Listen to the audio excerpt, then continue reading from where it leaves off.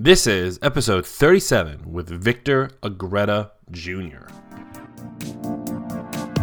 Welcome to the Appitalize on Your Idea podcast, helping you bring any idea to fruition. Now, here's the guy who makes it all happen while keeping his day job, Justin Escar.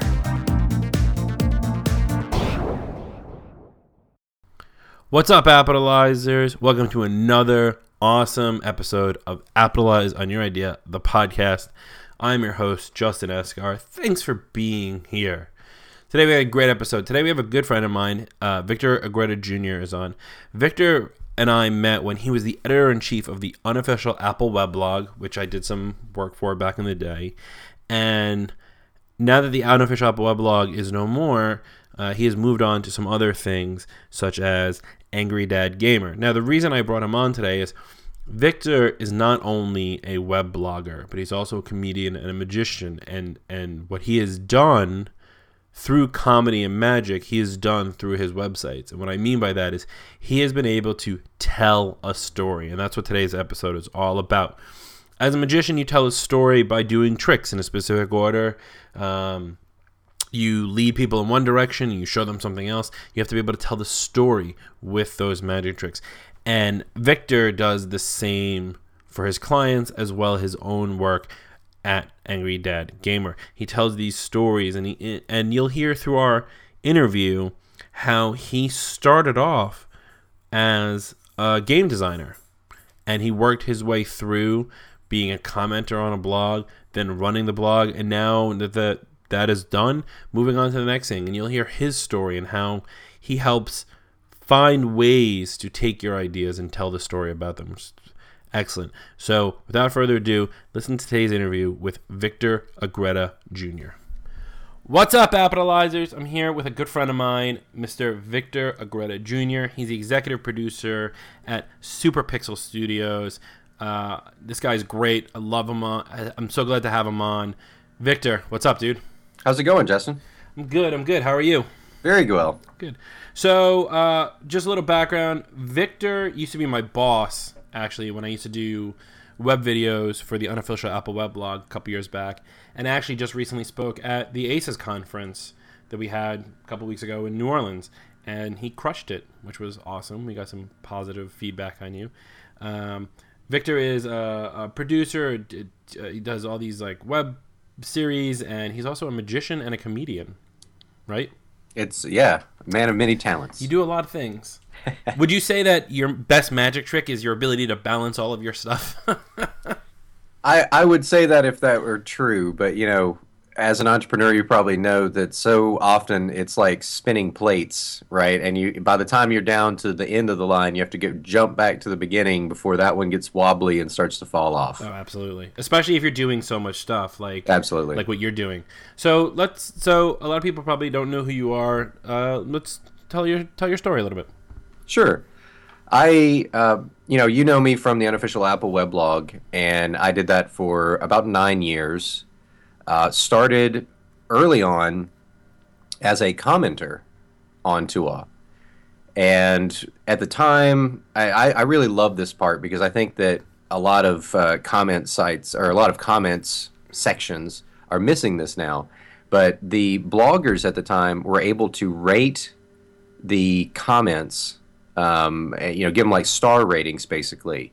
And so commenters ended up, you had a leaderboard of who were the highest rated, who were the most prolific, and who were the highest rated. I was not the most prolific, but I was the highest rated. And really, it was sort of like being a community moderator on a forum, or a message board or something like that.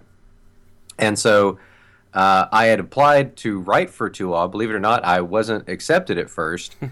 But they had me help launch, so I was a launch writer for Download Squad. And that was really amazing because I got to, two other people helped out with that, David Chartier, a few other people, but Jordan Running, and then our editor at the time was actually Mark Purton.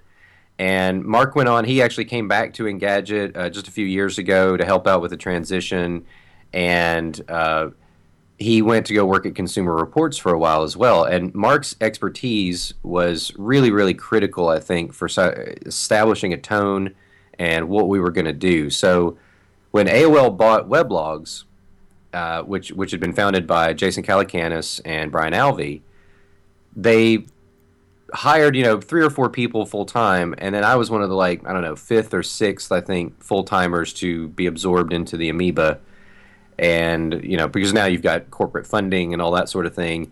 And actually, when I started by managing, like, I think 6 or 7 sites, believe it or not. Oh. Yeah, and but we were this far-flung sort of organization at the time, and really my role at the time was just kind of make sure the trains run on time, and we had people in positions of leadership in each one of those sites. But it was interesting, over 9 years, the landscape changed considerably.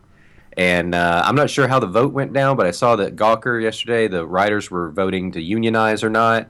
That would have never happened. When I started out with Weblogs, I was making $4 a post.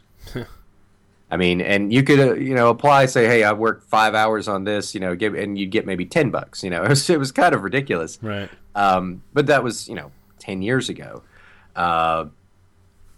So yeah, I ended up, the last site that AOL had not killed off was Tuaw. So for the past few years, that's what I've been focused on. And even with that, a lot of stuff changed with the rise of social media versus search as a sort of a primary driver for new visitors. So, we had to relearn a lot of stuff. We had to learn as we went, and it was exciting as hell. It was super fun, but my background wasn't just in writing. My background was also in filmmaking, and I taught multimedia and game design. That's what I was doing when I started writing for Weblogs. And so I kind of wanted to get back to that, and that's why I founded Superpixel Studios, which was, I'd had the domain superpixel.com since 1999. And was working on the idea of, you start with a pixel. Today, you can do anything. And this was, 1999, 3D printers weren't really readily available. So it's even more so now. You can print 2D and 3D now. But you really can. You go from the computer, you can do anything, right? So with Superpixel Studios, we're trying to do a few different sort of video projects. And the first big one, of course, is Angry Dad Gamer, which is both a Twitch TV live stream. We do about 5-6 shows a week. Right now we're kind of in a slow period because we got WWDC coming up, so I'm going to be out of town. But and reviews. We got a YouTube channel as well, so it has reviews of games and hardware and other things. So that's our first thing. We're working on some documentaries and whatnot as well, and that's what I want to do. I want to tell stories for people about their product or their company and whatnot. And I found that at Tuaw, that was one of the most enjoyable aspects of the job, was bringing in developers and having them talk about how they made their company or why they made their app or product or whatever. And it's been fun. That's really important. We just had Tony Ubertasio on. He was telling kind of the same thing, where it really is all about the story, because with so much content out there right now and so many people fighting for the attention of the consumer, right? You have to tell an engaging story that touches on so many levels. And that's kind of like what you're doing now, yeah? Yeah, exactly. One of the things that I think we failed at with Tuaw, especially in the past few years, was sort of explaining that narrative to people, because like I said, it changed. We were all bloggers back in the day, and we were proud of the fact that we didn't work at the Wall Street Journal, that we were enthusiasts that had deeper knowledge than your average tech journalist, who was covering Apple. So we weren't just covering the news, we were telling you how to do things. I think that since that changed over time, we didn't really do a good job of telling our own story of, like, look, we're not just here to give you scoops about what the next Apple product's going to be. We're here to actually help you, because we're your neighbor that you call over when your hard drive crashes. And I always thought that was compelling, as a story. It's like, we're citizen journalists. We're actually not, embedded. We don't live in San Francisco. We don't attend all the events that Apple puts on. We don't even get invited to those events, actually. Right. But yeah, I think another thing that's been critical to look at is crowdfunding And if you talk to anyone who knows anything about crowdfunding, when you are putting your pitch out there, you have to tell a story. And that's what engages people. Don't just say, "Oh, we want to do this for the kids," or whatever. It's like, well, anyone who's doing anything for the kids is doing it for the kids. Like that, what the hell does that matter, right? What is it about these kids or what you are doing that's different, and how can you emotionally hook somebody like that? Right. So real quick, before we talk about the crowdfunding thing, you were talking about how when at 2 you guys were trying to be the neighbor next door to help people. And I don't even remember how I started with you guys, but I remember I think maybe because I met Mike Rowe and then you and you were in the city because you had come up to New York City, so you and I had lunch one day at like that really crappy sushi place, and I started doing 101 videos, right? And I remember so as an Apple consultant, I was trying to help people and give people examples, and I made all these screencasts and do this stuff. And I remember unfortunately, because the internet is the internet, I don't remember any of the good comments where people were like, "Oh, this really helped. I'm so glad I learned this." I remember people being like, "Why am I looking up this guy's nose?" And all the trolls that would just sit on the website and be like, "What the hell?" And then I mean, look, in all fairness, I did it with a 13-inch laptop in my 1-bedroom apartment in Manhattan. I wasn't really doing high production quality, and it was fine when Huffington Post bought out AOL, and you were like, "We're going to trim down." And I was like, "Oh," and I was like, "Nah, that kind of makes sense." But I remember getting my first check from AOL and being like, "How do they afford this?" Because my mom doesn't pay for internet anymore. Where is this money coming from?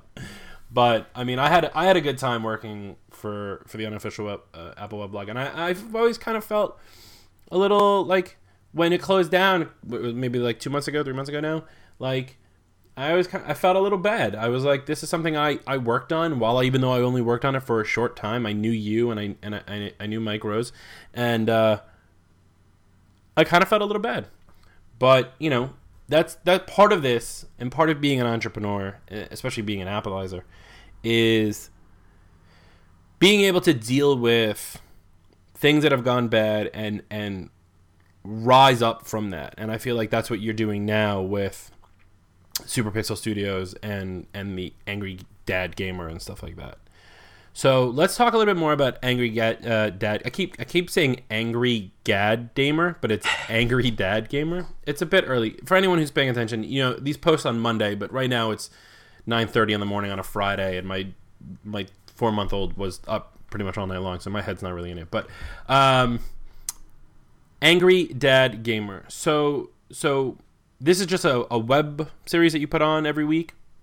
Yeah, it was kind of fascinating to me to look around and see that first of all, I found out that Justin TV had pivoted to Twitch.tv, and I hadn't even, I'd forgotten about Justin TV, honestly, and I think a lot of people had, which is why they pivoted. Right. But and I remember seeing in I think 2014 where they had a big Pokemon thing, then that was a big magnet for Twitch. But then Amazon bought Twitch.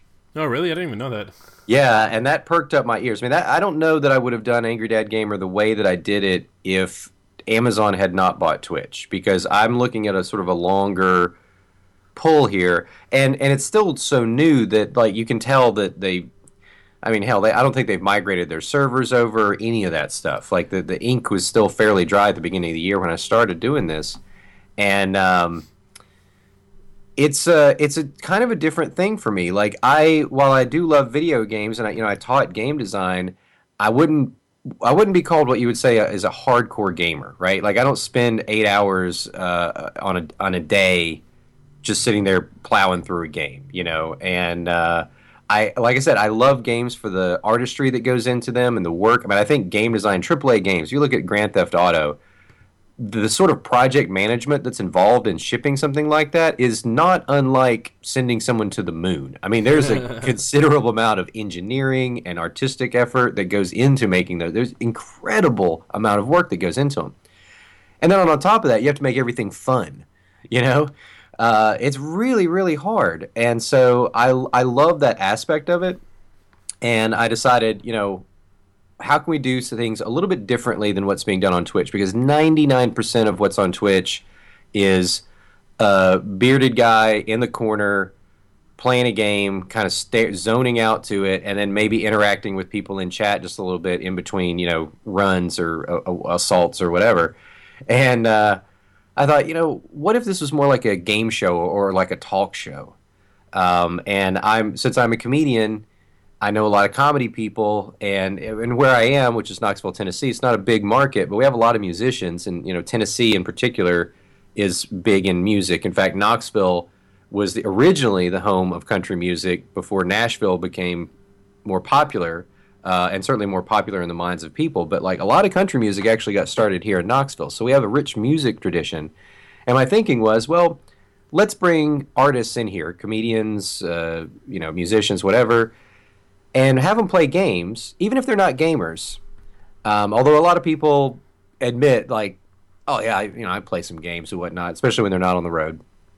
And so bring them in here, have them play video games, and what I find is that they lower their guard a little bit, and so you can have a conversation about things, or just even talk about the game itself, and that reveals a lot of personality. And it's a really intriguing way to just, sit somebody in front of something. In a way, it's almost like those YouTube videos where it's like, old people react to whatever. Right. But at the same time, it lowers your guard a little bit. And so there's a really cool dynamic that happens when we do these shows, and I have someone here and we start talking about things. It's a lot of fun. And I think the people who've watched it, we've had really good feedback from people because they're seeing folks that they normally would see play music or do comedy just sit here and have a good time. Do you let the guests like pick the game, and then depending on what game it is, you give them like a psych profile? Sometimes that's one thing that and again, you're talking about appetizing and whatnot. This is part of that process of building a business. Is testing, and then observing, and then making a course correction if you need to. Right. That's true of any practice, right? Anything that you do in your life, you want to do it, observe what you've done, and then make any corrections that you need to make. And so I tried it a couple of different ways. Give me a game list. We had 5 comics in here who are on tour, and each one of them gave me wildly different games. From a production standpoint, that's incredibly logistically difficult to do. So what we ended up doing was just say, hey, look, come in. We're going to give you Grand Theft Auto. We're going to give you a challenge in Grand Theft Auto, and then go through that. And even people who don't play games like that had a lot of fun doing it. Because, games are fairly approachable. They don't make them so that, except for a few weird niche games. Like most games like that, they want to sell millions of them, they make them approachable even for beginners. So it was really fun to see people who's like, I haven't played video games since the 90s, come in here and experience these things. And it was just super fun. I was just talking to somebody about, I don't remember if it was on the podcast or not, so someone's going to have to remind me, but I was just talking to somebody about Final Fantasy... I want to say it's 5 or maybe 6 for the original Final Fantasy 6. So like whichever it was Final Fantasy 2 in Japan, that there was some point in the game where if you don't get like whatever it was, some item, and you save after that point, you can't go back to get it. You can't beat the game. Right. And I feel like because that came straight from Japan, so I feel like a lot of game programmers took that and was like, we're not going to do that. We're going to make it so mass and so easy so anybody could sit and play. Right. Also, you said something about old people with reaction videos on YouTube. Yeah. And then you start talking about Grand Theft Auto. Like a week ago, this is completely side topic, but we keep it raw here on Appetalize. There was a video of like an old woman playing Grand Theft Auto. And there's a part where like the guy goes in and he goes, is that his wife or his hooker? And then she's like, I hate you. And then takes a big swig of a bottle and she goes, must be his wife. I was like, oh, see, anybody can play this. That's right. Yeah, seriously, and we have a lot of fun. Although we play other one of my favorite shows is we do a Wednesday night weird show. And it's games that are offbeat and just bizarre, like I Am Bread, where you actually play a slice of bread and you have to like roll around on countertops and try to toast yourself. It's really weird. Yeah. Wait, what platform is that for? It's on Steam. It's on Steam. All right, we're gonna have to put a link. We're gonna have to put a link to that. I am bread. I'll get the link. I'll get the link to that, people, and I'll put it in the show notes because everyone's gonna play that. Or like the Goat Simulator. Have you played Goat Simulator? Yep, Goat Simulator. We played that a few times. You know what I discovered, because having not been covering games for a while, you know, I kept tabs on things, mostly like console games, and I didn't have a PC up until February when I built this custom PC to do Angry Dad Gamer. Because honestly, if you're doing games, I mean, I could have gone, you know, with virtualization or, you know, a dual boot system or something with a Mac, but it's just so much easier to, believe it or not, deal with Windows PC when it comes to gaming. Because of the video card, you can swap it out and all that sort of thing. It was just made more sense. But one of the things that I discovered is that there's been a real renaissance in the indie game world, because you have, and you'll appreciate that. I think your listeners will appreciate this. Guess what? The tools have become simpler and more accessible. They've become less expensive, and the hardware needed has become less expensive. I mean, this is all like Moore's Law, and all these other things have combined with digital distribution, right? You know, just like the App Store, to where, I mean, Steam is basically a game app store, right? And all of those things kind of combined with the, you know, explosion in the game industry in general, to mean that you can go, you know, you can spend 3 weeks on this kooky game like I Am Bread or whatever, release it, and before you know it, like PewDiePie is playing it, and now you've got 1 million downloads. Right. That's kind of what happened. We had Ryan Cash on 2 episodes ago. The guy who owns the company who does Alto's Adventure. Mm-hmm. And you know, I was playing it for like 2 months before I talked to him, and now that I'm still playing it. Like I'm playing it like on the subway, I'm stuck on something. But like but everybody always talks about that. Everybody always wants anyone who comes to me and goes, I want to build a game. I want to build a game. And I always say to them, like, you're right. The tools are more accessible. They're easier to come by, but there's still so much involved with it, because like anybody can make, let's say, not Angry Birds. What was that other bird? Flappy Birds. Yeah. Right. Where he like ripped off a couple things and he made this game and whatever it is, and it got all this news. But like, just because you do that doesn't necessarily mean that it's gonna be good. And if you want to make a game, it has to be good enough for these people who are popular in the gaming community to try it and put a Twitch video up about it. That's right. So it's kind of like a double-edged sword, right? Because the tools are more accessible, they're cheaper, but if you don't have a good game, it doesn't make a difference how cheap if you built it for $5 or $5,000. If it's not good, right, or fun, or work, or if it's not, like, you know, people have expectations of what games should be like now. That's right. Well, and you have the same phenomenon that you had with video, right? So when television was the only game in town, and broadcast television I'm speaking of, when that was the only game in town, you had 3 major networks, you know, and PBS, and then, you know, your weirdo UHF channels, but it was ABC, NBC, CBS. When cable came in, all of a sudden you had more channels to fill, which meant that the cost of production had to come down, so the market adjusted for that.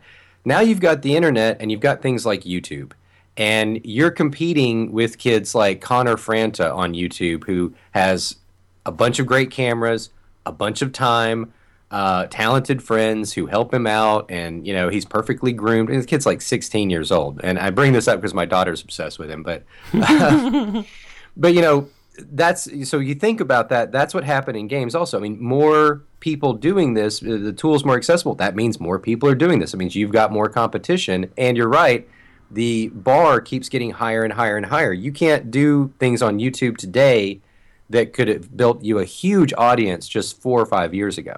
Or even 4 or 5 months ago at this point. Yeah, you know? Yeah, absolutely. So it's the same, and, you know, I say there's this explosion in indie games. It's like, that's true, and it is a double-edged sword, because there's also a bunch of crap out there. I saw that there was I can't even remember the name of the game, and honestly, it's a crap game, so don't get it. But these guys made a game that you go around, it's like a mass murder game, basically. You go around killing people, and it's like security camera footage that you're seeing, and there's the brutal executions and all that. And it was deliberately made to just shock people. And, you know, usually when you create art, in a way that has this message, very specific, like you're kind of obsessed on that message, whether it's a movie or music or whatever, it tends to be diluted because of that message that you're trying to foist on people.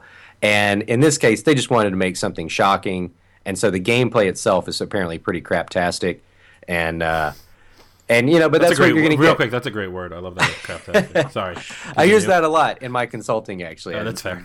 Yeah. But yeah, that's right. You've got more competition, and it's the same in the App Store, right? It's easier than ever now to create software, and so you have that much more competition. That's why people come to me and they say, "I want to build an app," and I usually just say, "Don't." And I'm not, and for my listeners, like, you guys know me, like, I'm not trying to be rude about this, but the fact is like, there are so many versions of the same thing out there. Like, take Sign My Pad, for example, okay? We were first or second to market back in 2011 when the App Store opened up. We got written up, actually, after my time at Tua wrote an article about us because of something we were doing with iCloud or whatever it is, oh no, it wasn't the iCloud thing. You guys wrote about that Wired magazine blew us up and all this stuff, and we got a lot of downloads. But then what happened after that? There are now like 15 to 20 versions of PDF signature applications, and while I'm not saying that they're better or worse than mine, probably worse, the fact is that if you're going to come to me and say, I have an idea for an app, and then you explain it as, oh, it's this thing plus this thing, like that, those two things exist. Like, they're not that original ideas can't be made, but the fact is that the app world is changing, the gaming world is changing, all these things are changing, and people really need to think about, like, what really is going to be needed in 4, 5, 6 months from now, a year from now, or whatever it is, and start working on that. And I think it's the same thing in gaming, right? Because, like you said, there's a lot of crappy games out there, and the indie game revolution is upon us, and we're seeing even real production companies put out less games per year because they want to put so much into it. Going back to Final Fantasy for a second, like, the company who makes it, Square Enix, made one of my favorite games of all time, Kingdom Hearts. Yeah. Love Kingdom Hearts 1 and 2. I hate all the little side games that they made. But Kingdom Hearts 3, which I've been waiting for Kingdom Hearts 3 for 3 years now, because they want to take their time and do it right. Whereas so many other people would be like, let's just get it out the door. And again, that's a different dichotomy with software. Software where, get version 1 out the door, where games, you can't do that. It's a really, it's just so broad now. You really need to know where you want to be in 6 months, and can you be there, and can you do it the right way for certain things. And on the other side, you can say, get it out quick and flip it and do whatever. But you need to have some other way of backing that up, or being able to sell those things. I don't know. It's a tough. We live in a tough world, Victor. It is tough, and the whole concept too of, with Scrum, which a lot of people use. If you're an indie shop, I don't know how super valuable that is. I'm sure it is valuable, and it's certainly going to be better than the damn waterfall method of yore. But what I'm finding is that with games in particular, it's very difficult to do that minimum viable product, because you don't want to release something that's so unfinished that people are like, ugh, you have to have the graphics kind of have to be on point to begin with. And but it is interesting. You can do it in a smart way. And in fact, I Am Bread is an interesting story in that regard, because he did start with just this one mode basically, and he's added, you can be a bagel, you can be a cracker, you can be a baguette. Which sounds crazy, but each one of those is a very different mechanic actually, and with different goals entirely. And then only recently, about a month ago, they finally basically finished the game. So now there's a story that's involved in this, and it has a epilogue and a prologue and all of these. Before, the prologue was basically just this one screen of a telegram, and it was sort of if you didn't really understand what the hell was going on, you'd be like, I don't know what that's about. That's weird. But now it actually explains that the reason you're bread is that you've come to life, and the guy who you're in his house, he's going crazy because no one believes that bread has come alive. There's a story there. Yeah, exactly. And that what was interesting is that he didn't have to do that, but he started with minimum viable product of this one level, let's say, and then added those over time.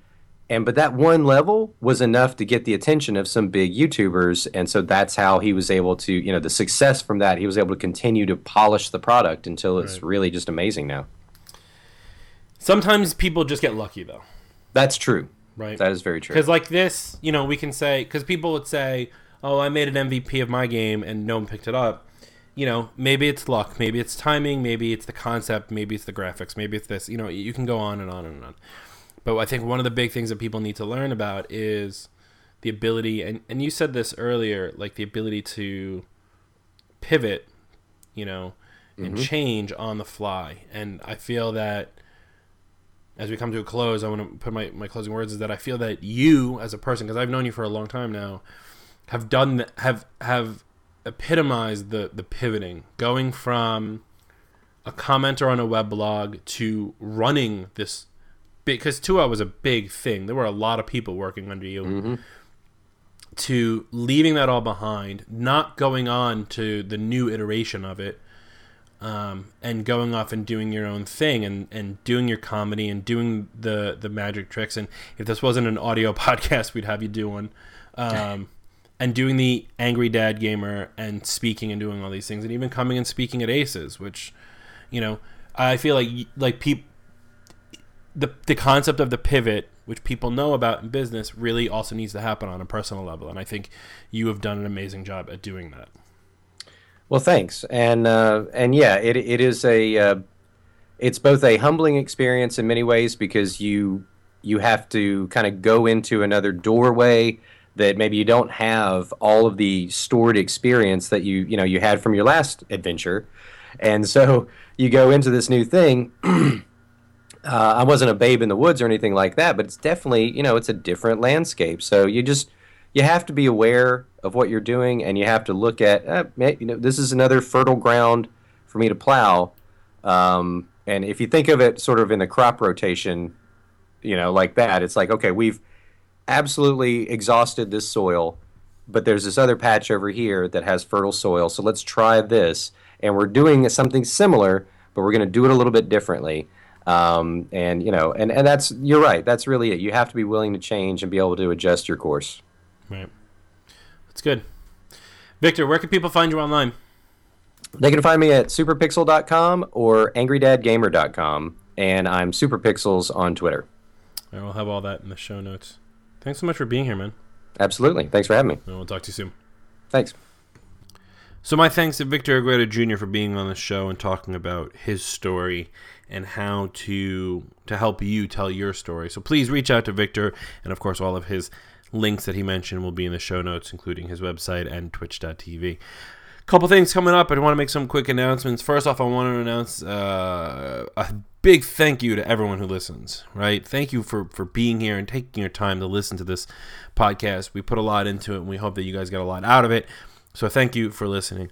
Also, something I want you guys to check out, if you ever head over to the Capitalize on Your Idea website, you'll notice that we have a new link up on our menu bar called The Lab, the Capitalize Lab. And what this is I am starting an accelerator. So you're hearing about it first. Way to listen to all the way to the end of the podcast.